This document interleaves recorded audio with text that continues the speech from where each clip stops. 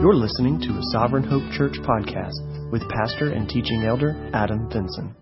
I want us to kind of go back through Genesis 5 a little bit today. I want to make some additional points that we didn't have time to make last week.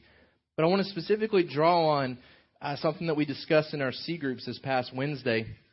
In Genesis 5:22, talking about the person of Enoch. It says, Enoch walked with God after he fathered Methuselah 300 years and had other sons and daughters. Thus all the days of Enoch were 365 years. Enoch walked with God, and he was not, for God took him. In our C group, we were talking about just the point that Enoch existed in a time that was at least as bad as the time that we live in today as far as culturally and how sin and temptation is something that we encounter regularly. He was living in a time that it was at least as bad as it is today, if not worse. We know, and we're going to see in the coming weeks as we get into the account of Noah, that the condition of the earth was in such disarray that God felt like he had to step in and bring judgment immediately and kind of restart the process with Noah and his family. And so you've got Enoch who's existing in a time that's very difficult. There's no advantage really for him. In fact, he may have been at a disadvantage. Somebody in our C group pointed out the fact that, you know, we fight temptation by being in God's Word, and here's an individual who doesn't have the written Word yet to even rely upon. Right? So Enoch is walking with God, and it's obviously going to look different than what we think of sometimes. When you talk about your walk with God, a lot of times the conversation will go very quickly to your devotional life and your prayer life. That this is what it means for me to walk with God, and it's a compartmentalized thing almost. It's here's what my walk with God looks like, and then here's what the rest of my life looks like. And we were talking about just the fact that Enoch didn't have God's Word to fall back on as far as in written form. He's relying on God's Word being passed down orally from his ancestors, those that are gathering together to worship publicly. It's more of an oral tradition than a written tradition. And yet we have Enoch walking with God. We have Enoch pursuing the things of God, ultimately in a way that causes God to take him from this earth. The message of chapter 5, and I think it's crazy to think about how many years we're talking about here in chapter 5. I think this section of Scripture covers the most amount of years of any other section of Scripture in our Bible. So you're talking about over 1,600 years is written for us in a few verses here in chapter 5. 1,600 plus years. 7 billion people potentially in existence on the earth by the end of this chapter. And what we find in chapter 5, the major message of this chapter, is that death reigns as a result of sin, but there is hope of future rest. And that message is still true for us today, that death reigns all around us. Many of you probably passed some type of cemetery on your way here today. They're not that far away. They're reminders of death. Many of us have experienced death within the past few years in our own family and friends that we've seen pass away. Death reigns around us, and yet we know that there is hope of future rest that's coming. There's 3 men that we've highlighted in this chapter, really. Adam, here at the beginning of chapter 5, reminds us of sin and death reigning, that his actions ultimately led to his death. But then we have Enoch, who we're highlighting again this morning, who is an example that conquering death is possible. That because of the work of Christ, death can be conquered. That there is a hope of existence after death. And then Noah, which we're going to see in the coming weeks, points us to new life after God's judgment. We know we wait for Jesus to come back, and we're going to see in the New Testament that God judged Noah's time with water. God's going to judge our time with fire, and we long for the after effects of that. We long for the new heavens and the new earth and the eternity. So when God brings judgment this time, He's not going to reset things with a family. He's going to reset things with His people from all time. And it's going to be a permanent condition that He ushers us into, an eternity with Him. We highlighted the fact last week that Seth's genealogy reminds us that God always preserves a remnant. So in Genesis 5, it's a lengthy passage of names and years and times here on the earth and sons and daughters. But it reminds us that there's always a people of God in existence here on this earth. And it's a literal genealogy, I believe, with no gaps. We talked about sometimes in Scripture genealogies have gaps that it leaves out individuals, but this one seems to be very specific. Turn with me to 1 Chronicles chapter 1. 1 Chronicles chapter 1. We talked about the purpose of genealogies a couple of weeks ago, and we said that genealogies ultimately, a lot of times, will show someone's rightful claim to a position. And so, talking about Genesis 3:15, that there's coming an individual who will set things right, who will fix everything that Adam and Eve have undone. And so God preserves this genealogy after the flood. So think about the fact that there was some form of writing that probably took place before the rains came, but we have no historical records beyond what Scripture gives us of what happened before the flood. Nothing. Like, we don't have secular writings. We don't have anything that exists post-flood. Only the account that God gives through Moses of what took place during that time. So God preserves this genealogy very specifically because it points us to the fact that Jesus Christ has claim on the office of being the Messiah. In 1 Chronicles 1:1, we have Adam, Seth, Enosh, Kenan, Mahalalel, Jared, Enoch, Methuselah, Lamech, Noah, Shem, Ham, and Japheth. The exact same order that we see back in Genesis chapter 5. If you skip ahead to Luke chapter 3 now, Luke chapter 3, we jump ahead to the Gospels, where this genealogy is now applied to Christ. The way this genealogy is set up, it's in reverse order. So we go to Luke chapter 3, we skip down to verse 36, and we're working our way backward. The son of Canaan, the son of Arphaxad, the son of Shem, the son of Noah, the son of Lamech, the son of Methuselah, the son of Enoch, the son of Jared, the son of Mahalalel, the son of Canaan, the son of Enos, the son of Seth, the son of Adam. And then even in Jude 7, we've already referenced the fact that Enoch is the seventh from Adam. And so God preserves this genealogy so that we can see that Christ has a rightful claim to being the promised Messiah. We talked last week as well about Cain's descendants being noted for their earthly accomplishments and Seth's being noted for their spiritual pursuits. So, into chapter 4, all through chapter 5, you've got these lists of individuals, and we have no earthly accomplishments attached to them. It's all about their spiritual pursuits, their calling upon God, their worship of God. We've got one serving God, this genealogy of Seth. We've got the genealogy of Cain in chapter 4, serving self. Seth's genealogy, instilling goodness in the descendants. Cain's instilling greed. Seth's living with the eyes of faith. Cain's living with the eyes of the flesh. The implication for us is, are we actively teaching with our words and our actions? Or are we passively teaching with our silence? You know, you've got Seth and every descendant that's coming from him passing down what they know about God. We talked last week that there was plenty of things that they knew about God. God was revealing Himself faithfully. And then these individuals were passing it down to their children. We're going to come back to that point in a minute because we discussed some things at C Group. And I want to give maybe you some time to reflect on things that were shared in your C Group. But God's grace is seen in the provision of life and fertility here in this chapter that we highlighted last week.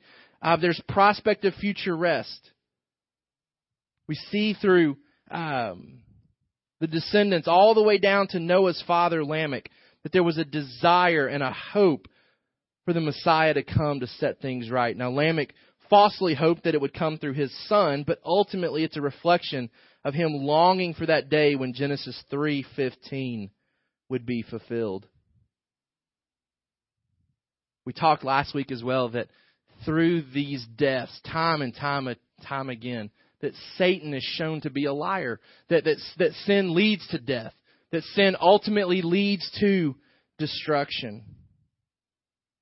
We highlighted last week as well in the beginning here of Genesis 5 that God creates us separate from our sin. He created us in His image, and ultimately mankind's choice has led to what we see around us today.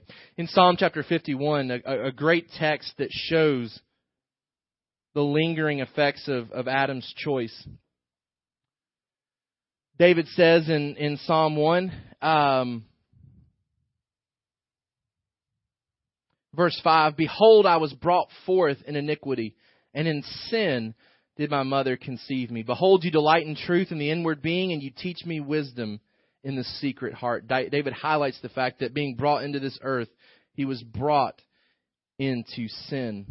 I think it's also important to note, and just giving you some points of reference to remember from Genesis 5, because again, it's a genealogy passage. You look at it and think there's not much here. I think it's important to note, too, in verse 2, male and female, he created them, and he blessed them, and he named them man when they were created. This is another underlying tone here that attacks what evolutionists would seek to teach, that man progressed to the point that we call man today. And yet what we have highlighted for us in Moses' account is that from the very beginning, when mankind was created, God named them man. That it was not a progression. It wasn't that mankind evolved into what we see today. From the very beginning, God highlighted the fact that that He had created man in His own image. We talked last week as well that there's one thing that really stands out in this chapter, and it's the length of time that people are allowed to live. Why were they permitted to live so long? We talked at our very beginning in discussion on Genesis that the environment and the atmosphere and the setting was vastly different pre-flood as comparing to post-flood. So a lot of the environment allowed individuals to live longer, right? So God created it in such a way that mankind could live a long time, even after his sin. A couple of reasons for that. Number one, to populate the earth. You know, we said that the population starts to really boom because people are living for a long time, having kids and kids and kids, and those kids are growing up and having kids and kids and kids, and very quickly the earth is exploding with people.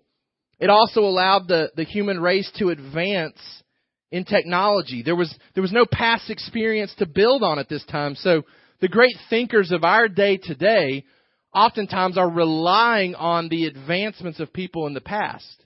But the people that we're talking about here before the flood have no history to work off of. And so God allows the great thinkers, we talked about this, to live longer. The flip side of that is that the great sinners of that time also lived longer. And so their sin was allowed to carry itself out further than any other time in history, which is an example of why we get to the point where God brings the flood. Because sinners are creating greater sin than at any other time in history. The great sinners, God's relief to us today is that the great sinners don't live very long. That they don't have that long of a time to enact their influence, and yet at this time they did. But then number 3, to pass down truth. To pass down truth. Now this is crazy. You know what? We talked about the genealogies, and I tried to help you wrap your mind around the people that were alive at the same time. And so we talked about how Adam lived 900 plus years and that he was still around during the time of Enoch. That he's only one generation away from the flood by the time that he dies. But wrap your minds around this.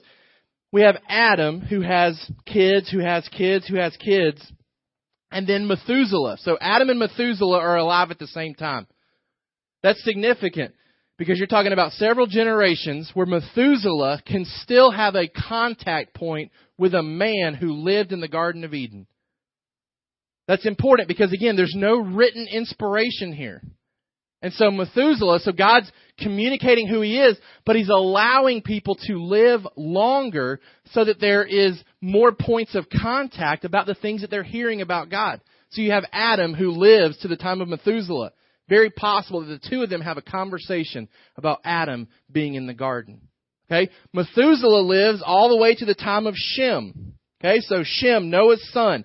We know Methuselah, we talked about this last week. Methuselah dies during the time, right before the flood. So he dies, and then the same year, from our records here, the flood happens. So you have Adam, you have Methuselah.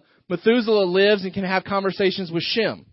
Okay? So Shem can say, hey, my great-great-granddad knew the guy who lived in the garden.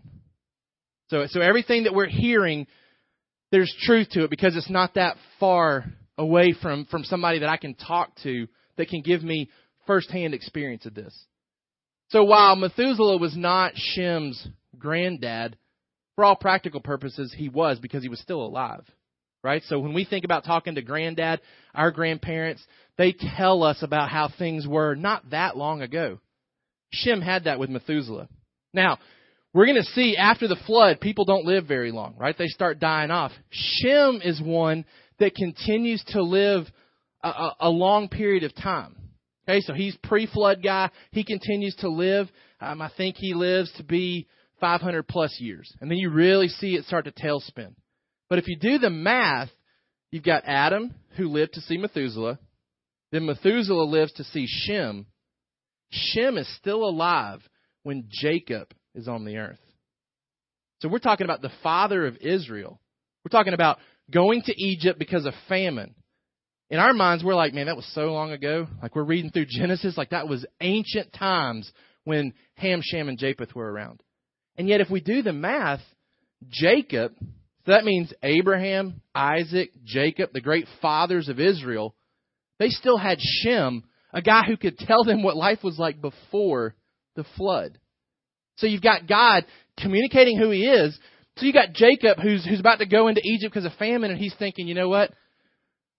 My granddad, Shem, he knew a guy named Methuselah, his granddad, who knew the guy who lived in the garden. So their knowledge of God wasn't ancient history that was passed down. It was from a year standpoint, but because everybody was living so long, it really resonated with them. They had truth that they could really trust in. And it wasn't just ancient history for them. It was family talk, right? Like, it was stuff that they talked about when they celebrated family holidays. And that's significant for us, because as I was thinking about this, one, it removes any excuse of the people at that time not knowing about God, right? So Romans 1 says, we knew about God and we abandoned our knowledge about God. This was willful rebellion by the people that are about to get rained upon with God's judgment. They knew about God. There were people that were still alive that were there at the very beginning when these people are making these willful, sinful, rebellious choices. All right, so going back to our text, we talked about, in our C groups, we highlighted this idea of passing on knowledge. So we've seen Adam's descendants passing it down through Seth. Seth's descendant, Enosh, really starts this calling upon the name of the Lord. We talked last week, this is public worship. This is the idea of communicating things about God, His attributes, and kind of rallying around those things. So in our C groups this past week, we talked about, what are you doing to pass on your knowledge of God to others? What are you doing specifically to pass on your knowledge of God to others? And I wanted to see any things that were highlighted in your group that maybe you feel like would be beneficial to share this morning that we could kind of hear. Because one of the disadvantages of small groups is we have great discussion, but then it's limited within our C group, and maybe you don't hear some of the contributions of other groups. So anything that was shared in your group, things that are being done by people in your group, doesn't have to be you. You can highlight what somebody else shared. Things that are being done actively, intentionally to pass on knowledge of God to others.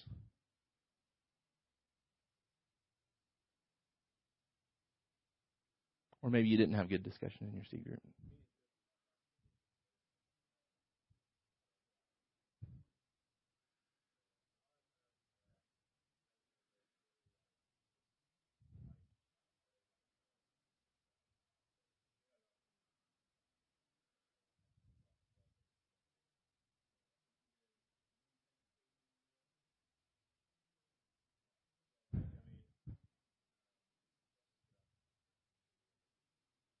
Okay, so Alex and Topi had the opportunity to lead a devotion at their work. And so that's a way for them to pass on things that they're learning, studying, being taught themselves to others.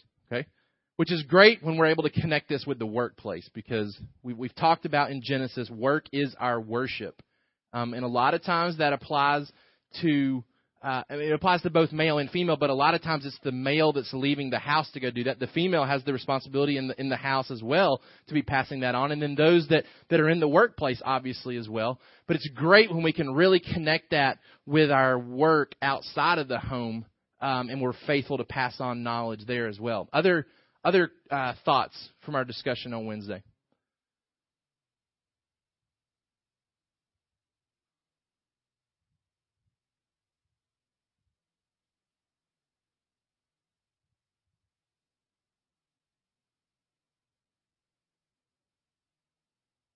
I plan on us having time for discussion today, so I'm okay with a little silence. Because other thoughts from how people are actively passing on knowledge of God to others.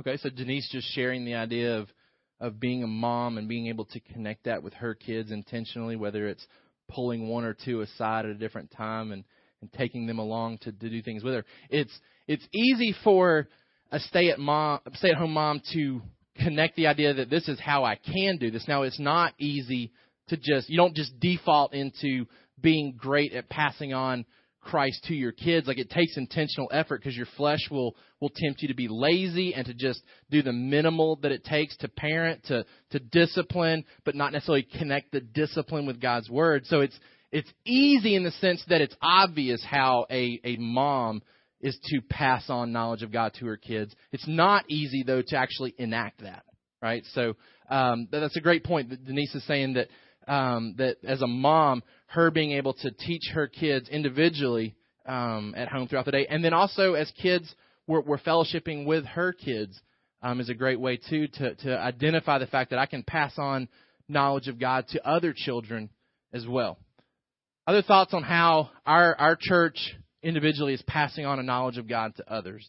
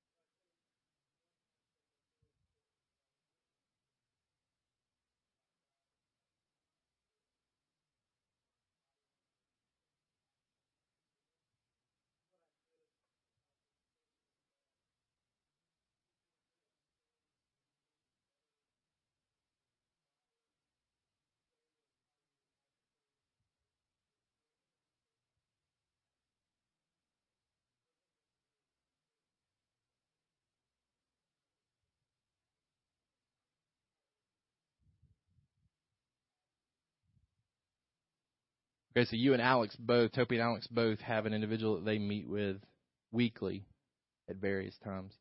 But then the benefit is that person gets to see you live out the type of things that you're talking about too, and connect the words with the actions. Anybody else?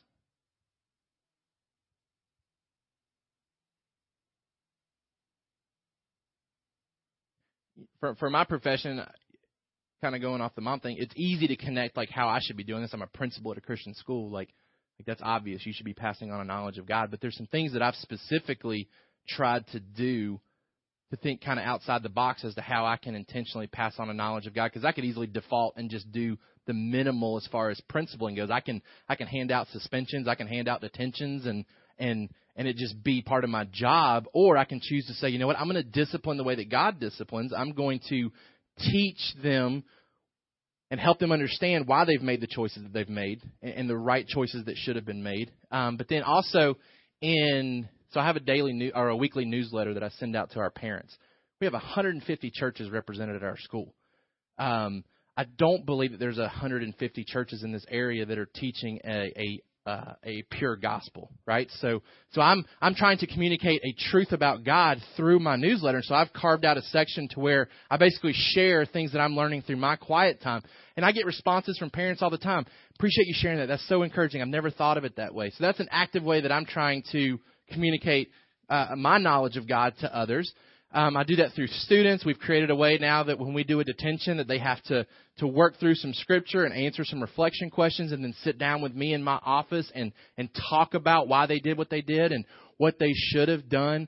I'm not always convinced that my staff has a great understanding of the gospel. So our book that we're going through as a staff is a book on the gospel.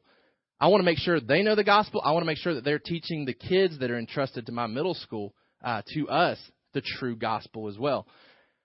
But I want to really challenge you right now with something that God was kind of working on me this past week. So we're talking about passing our knowledge down to God, and this will really connect with parents. I have a real desire. I told you last week, I can't tell you that my faith is based on anything that my grandparents did for my parents. Right? Like I told you, my grandparents seemed to be good people, but my mom and dad got saved or began to, so we'll just say that both my parents got saved at a youth camp that they were kind of going to on their own. So mom and dad weren't going, my grandparents weren't going to this church. They just were part of that group that youth ministry started to boom at that time, and so they found themselves into a youth group and got saved. So I have no tangible evidence that my faith is tied to anything with my grandparents, much less my great-grandparents and beyond. And so I've been thinking, I have such a desire to be a godly father to AJ and to Abram. Like I want to teach them everything that I know about God. But as I was reflecting on just the Cain and Abel account, I'm thinking, what if these are the only two boys that God gives me? And let's say something happens to one of them, and the other one grows up to just be a ding-dong, like doesn't get it, right? Like just rejects. I'm sitting here just pouring over him, and he's just like, no thanks. Right? We could all testify to people. We know parents that get it. They're godly parents, and for whatever reason, their kids don't. Kids just walk away. And so I've really been thinking, even over the past year, but I was reminded of it this week. I want to make sure that I am able to pass on a knowledge of God, not just to my kids, but to my grandkids. And potentially to their kids that I don't ever see. Like I want there to, because I don't know when Jesus is coming back, but as long as there are Vinsons on this earth, my hope is that they can trace their faith back to me and my intentionality to pass it along. I don't want it to just stop I don't want to just entrust it to AJ and Abram and hope they get it. I want to leave it to where my grandkids can have it. And so I've started working through brainstorming how I want to write a book about what I believe about God and what God has done in my life. Not so I can have it published and put in Christian bookstores, because I want it to be the Vinson legacy, the Vinson understanding of God and what God has revealed to me in my life, how He's taught me, how I've understood Scripture, what we believe about certain things. Because at best, my dad gave me a library of books that had some good authors and some bad authors, and he never told me which was which. So I've spent a lot of years trying to figure out, why did Dad have this book? Like, this is awful. Like, this has no place in my library. So I'm trying to be intentional, not just passing on a knowledge of God to my kids. I'm wanting to think big picture, down the road. I really want to leave a knowledge of God on this earth when I'm no longer here. I want to challenge you. That's thinking real big picture now, but I want to challenge you with that. I want to challenge you, not just what am I doing in the immediate time frame, but am I doing anything that would leave a lasting understanding of who God is to others based on what God has done in my life? All right, moving along. Going back to our text for this morning, Enoch, talking about walking with God. So back in Genesis chapter 5, verse 22. Enoch walked with God after he fathered Methuselah 300 years and had other sons and daughters. Thus all the days of Enoch were 365 years. Enoch walked with God, and he was not. We talked in our C groups this past week as well. What does it mean for you to walk with God? What does it mean for you individually to walk with God? Enoch's not the only person that ever walked with God, right? So it's not that Enoch did something special, therefore he got to leave this earth. Because it's not that much later, in Genesis chapter 6, verse 9, these are the generations of Noah. Noah was a righteous man, blameless in his generation. Noah walked with God. In Genesis chapter 24, verse 40, same thing. We've got the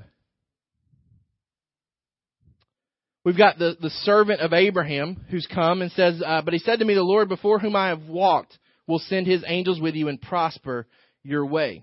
Okay, so the idea that they're walking with God. If we skip ahead to Genesis 48, verse 15, and he blessed Joseph and said, the God before whom my fathers Abraham and Isaac walked. Okay, so all these guys are walking with God. It wasn't just Enoch. Okay, but let's share some things that we talked about in our C group about what it means to walk with God. What are some things that were shared within your group that would help us better understand tangibly what it means to walk with God? Any thoughts on that from our groups on Wednesday?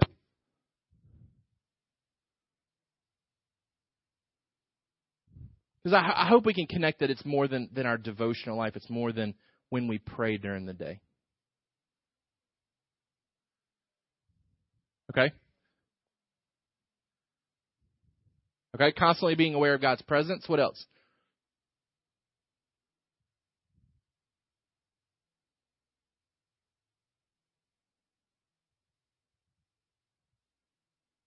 Other thoughts on what it means to walk with God?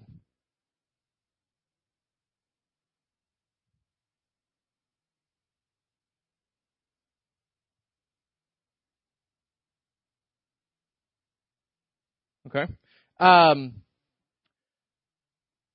Something that I shared with our group on Wednesday is that I think it's right on with what Carrie's saying. It's a constant awareness and understanding of God's presence, and then also it's always connecting what we're doing with God's purposes. So you've got an awareness that God is with us, that God is present, and then connecting everything that I'm doing with His purposes. So I connect my marriage with what God wants my marriage to be, like His purpose for my marriage. I connect my work with what God desires for my work to be.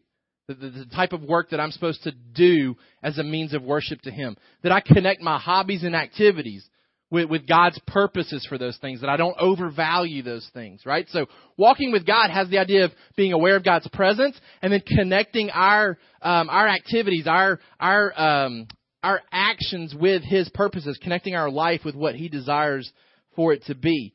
It starts with the idea of reconciliation. Okay, so it's a renewed relationship with God that was severed by the fall. So Enoch, in order for Enoch to walk with God, it necessitates that Enoch comes back to God.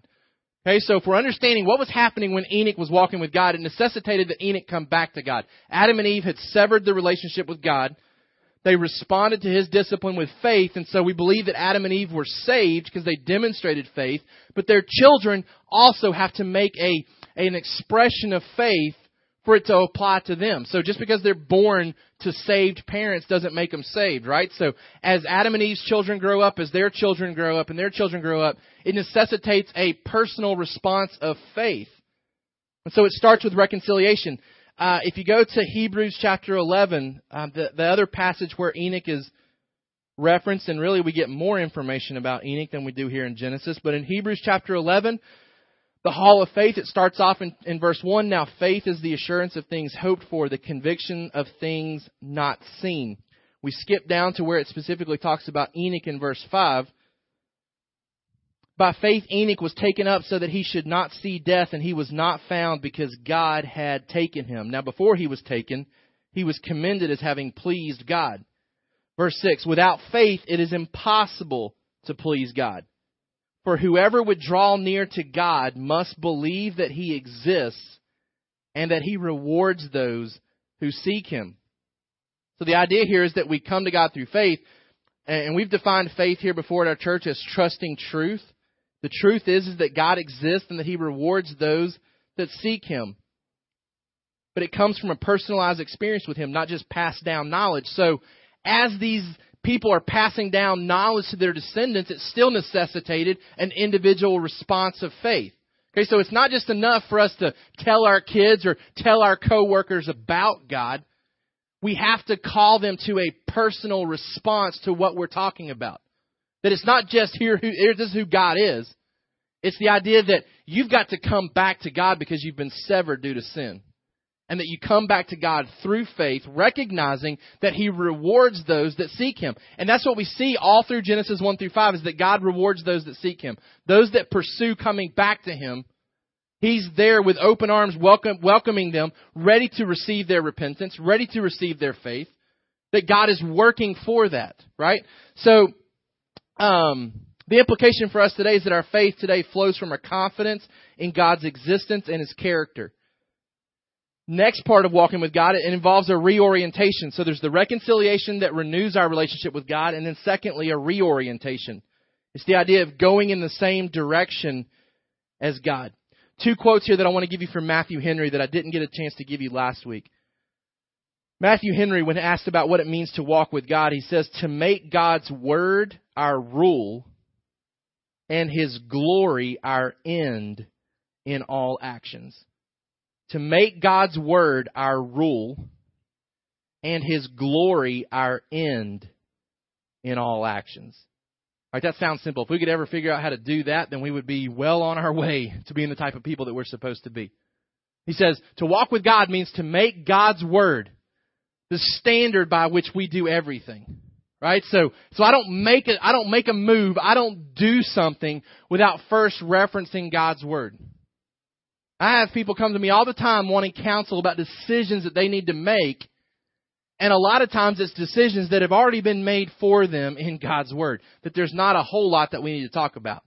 I can just direct you right here. God's already spoken to that issue. God's already said what to do in that situation. And so Matthew Henry is saying to walk with God means that we get real serious about making God's word our rule. That everything that I do is shaped by what God's word says. That we don't make big decisions. We don't make choices without first evaluating, does God's word have anything to say about it? And then not just the action part, but ultimately we're looking at God's glory being the end of all of our purposes. He goes on to say, to make it our constant care and endeavor in everything to please God and in nothing to offend Him. To make it our constant care and endeavor in everything to please God and in nothing to offend Him. All right, moving along now here back in Genesis 5. And then I want us to wrap up real quick with 13 things that I want you to, that sounds like a lot, 13 things that I want you to remember from Genesis 1 through 5, because we're about to move into a new section of Genesis. We're about to leave behind the origin part. We're about to move into historical Israel part. And so I wanted to make sure that as we move from this section that we don't forget some important key concepts that we've gone over the past couple of months. Before we get into that, though, just kind of wrapping up again that last section of Genesis chapter 5, when Lamech is on the scene and is bringing forth Noah. Lamech reminds us that our ultimate hope is tied to relief from the curse. Noah is seen as an instrument of hope by his father. Ultimately, you have Noah's dad here saying, my life is dogged by hard work, pain, and the curse upon the land. How long, O Lord, until you set us free from this?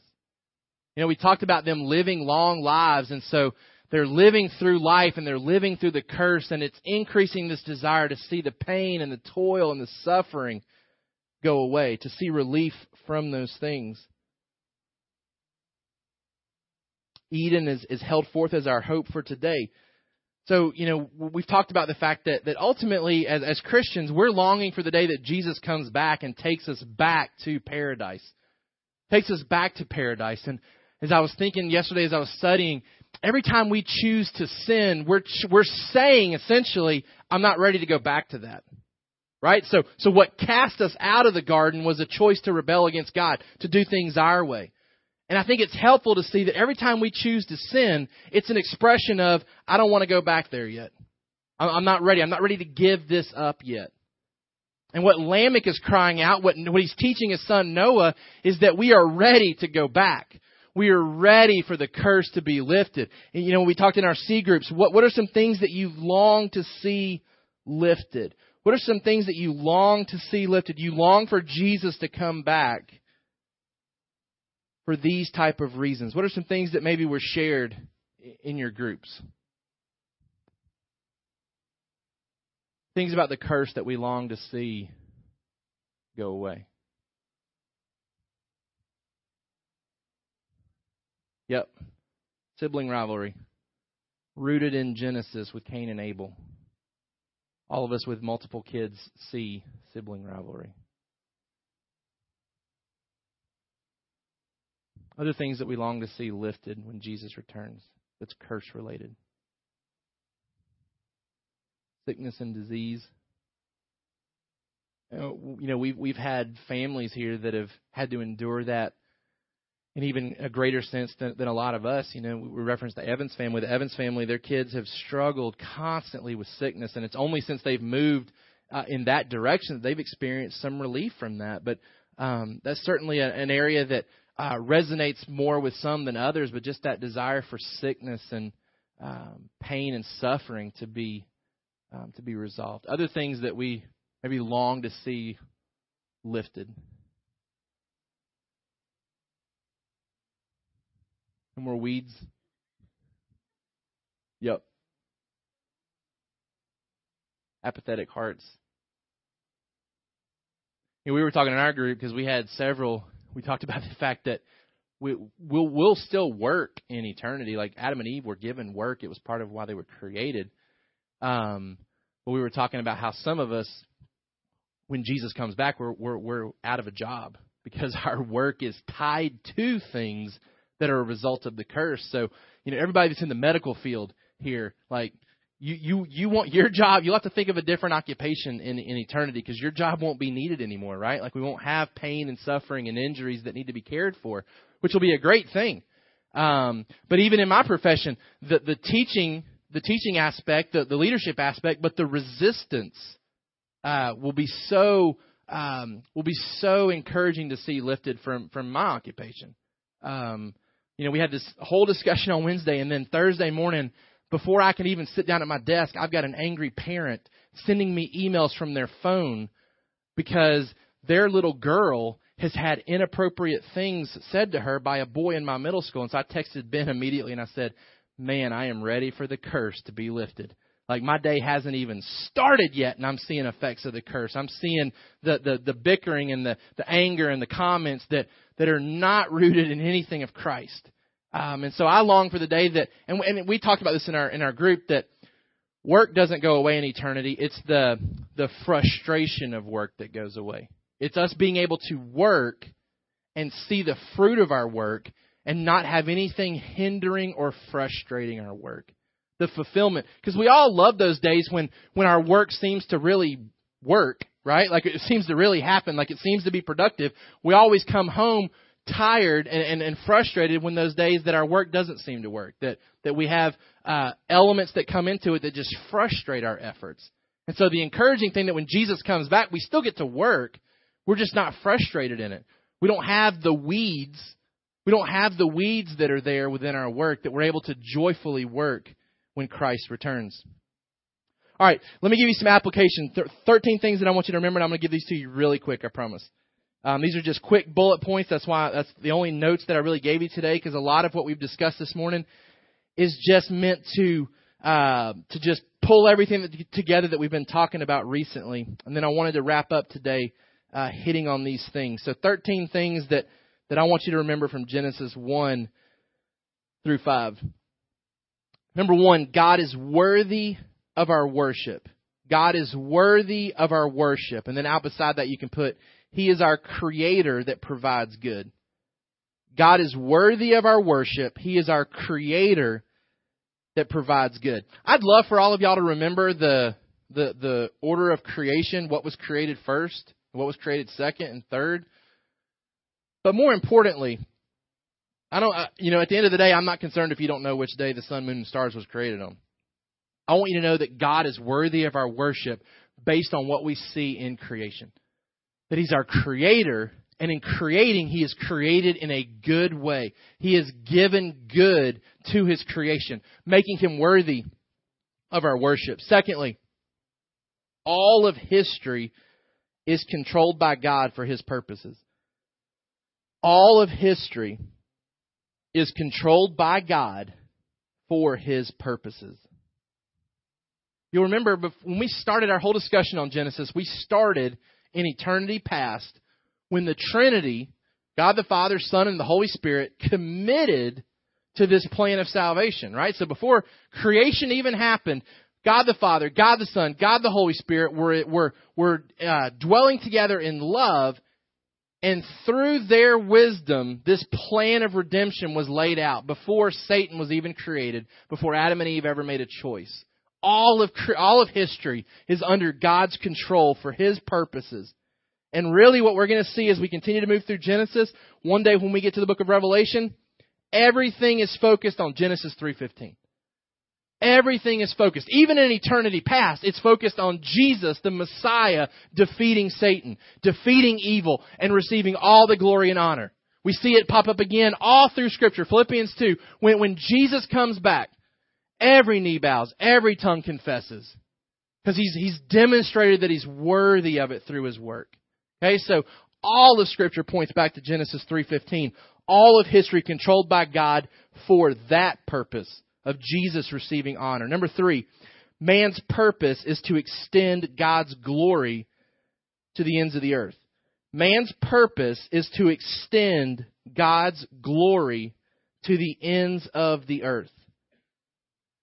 It's our responsibility to figure out how we fit into that purpose.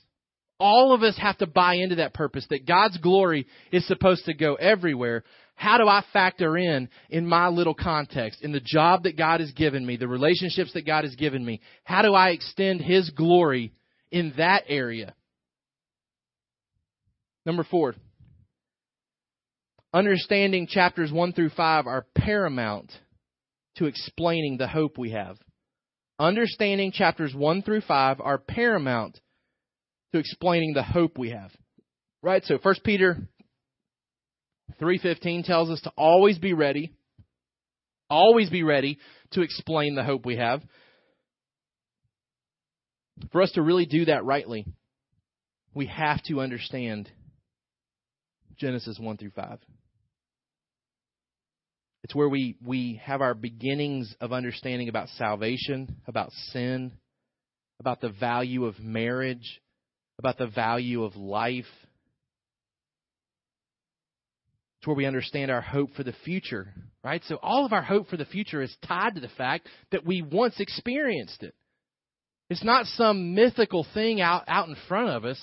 It's something that we abandoned and something that we left and something that God is rescuing us back to.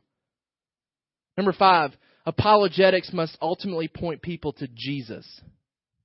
All right, so it'd be easy to think that Genesis 1 through 5 is something that we get all hung up on about with science and apologetics, but ultimately those discussions have to point people to Jesus. Number 6.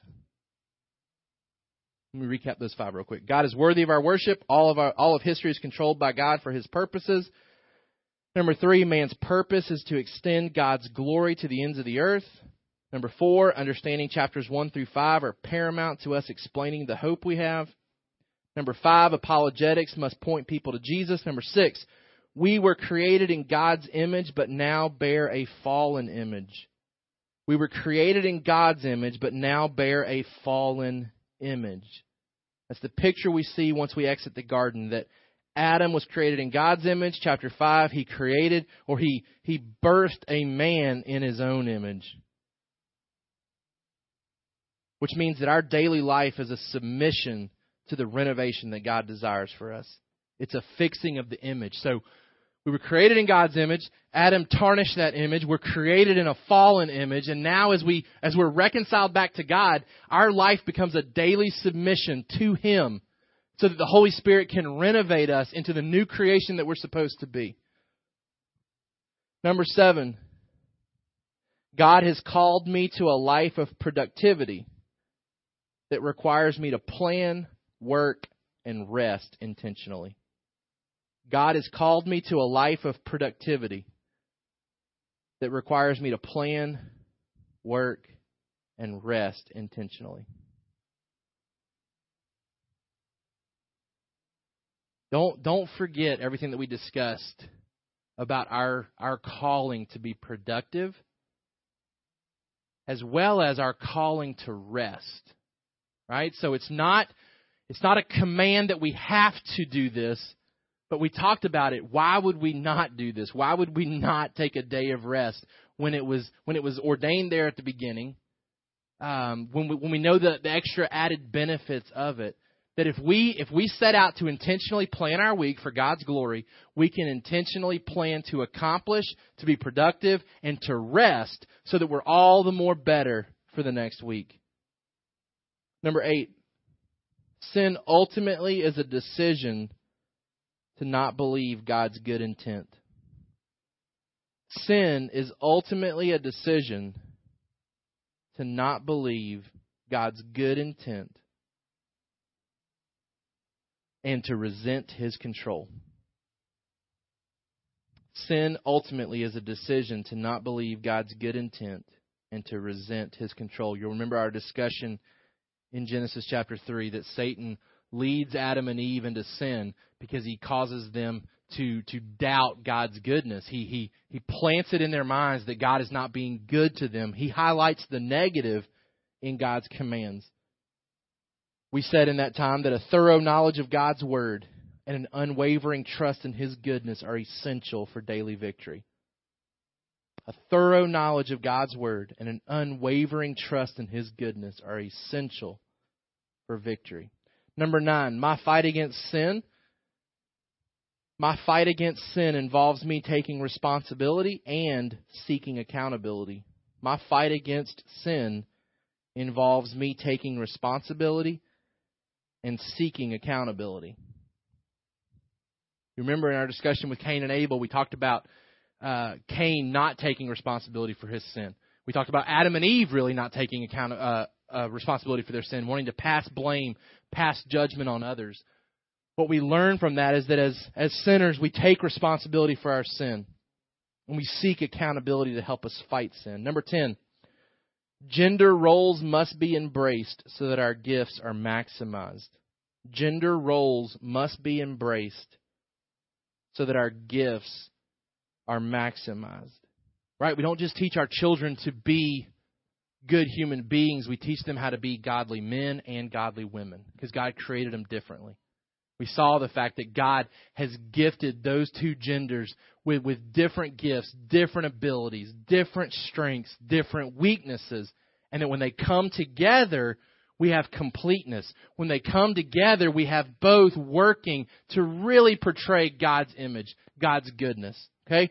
Number 11, single years must be maximized. Single years must be maximized. We talked about the fact that as we pursue marriage, as we long for marriage, that God gifts to us single years.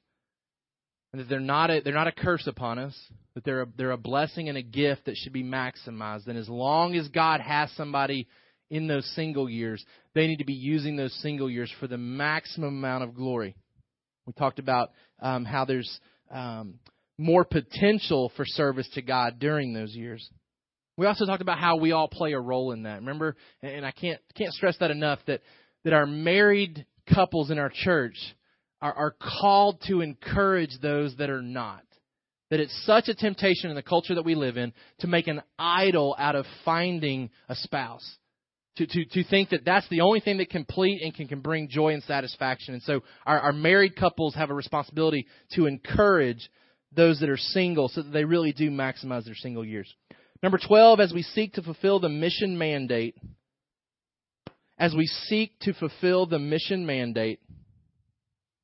We need some to go indefinitely, some to go temporarily, and some to stay intentionally. As we seek to fulfill the mission mandate, we need some to go indefinitely, some to go temporarily, and some to stay intentionally, which continues to tie in with our plans for Uganda. Some going and some staying so that they can be sent. And then lastly, number 13. God is more concerned with my attitude in serving Him than my outward actions of serving Him. God is more concerned with my attitude in serving Him than He is with my outward actions. Remember, that was what separated Cain and Abel. Both came, both worshiped, both brought offerings and sacrifices, but one's attitude was different. One was doing it out of obligation. One was doing it out of habit. The other was doing it out of faith. All right, so we've covered a lot over Genesis 1 through 5. I would encourage you to go back and refresh yourself with notes and with podcasts. It's such an important section of Scripture, and I hesitate to even move beyond it because I feel like we've only scratched the surface of the importance of it. But after next week, we'll move into the account of Noah. Lots to be learned in how God works and moves in Noah's life, and so I'm excited for us to move into that section of Genesis moving forward. Let's pray together. Father, we praise you and thank you once again for your word and the instruction that it provides for us. Father, I pray that you would allow the truths that are contained here in Genesis 1 through 5 to resonate with us, even as we move beyond this section of Scripture. Father, I pray that we would not have been guilty of simply hearing this, but we would be faithful to do it, to apply it to our life. Father, so many different things that demand and deserve our attention. Father, I pray that we would be faithful to meditate on these things and to apply these things. Father, you're desiring for our church to be a body of believers that is concerned about your glory and your image extending to the ends of the earth. And Father, we recognize that you are calling us to pass on a knowledge of you to those around us, to our children, to our co-workers, to our family, to our friends. And God, I pray that we would do it faithfully, that we would do it in the midst of being productive during our week, as we work hard, Father, as we start another week, as we get ready to leave today. Father, I pray that we'd be intentional with our time this week, that we would be faithful to walk with you. God, that we would be aware of your presence this week, that we would align our purposes for our week with your purposes. We would connect that together. God, that we would make your word our rule. We would make your glory our end and our goal. And we ask these things in Jesus' name. Amen. Thank you for listening to the Sovereign Hope Church podcast. We trust that you've been encouraged by the word. For more information about our church, please visit our website at www.sovhope.org. Again, that's www.sovhope.org.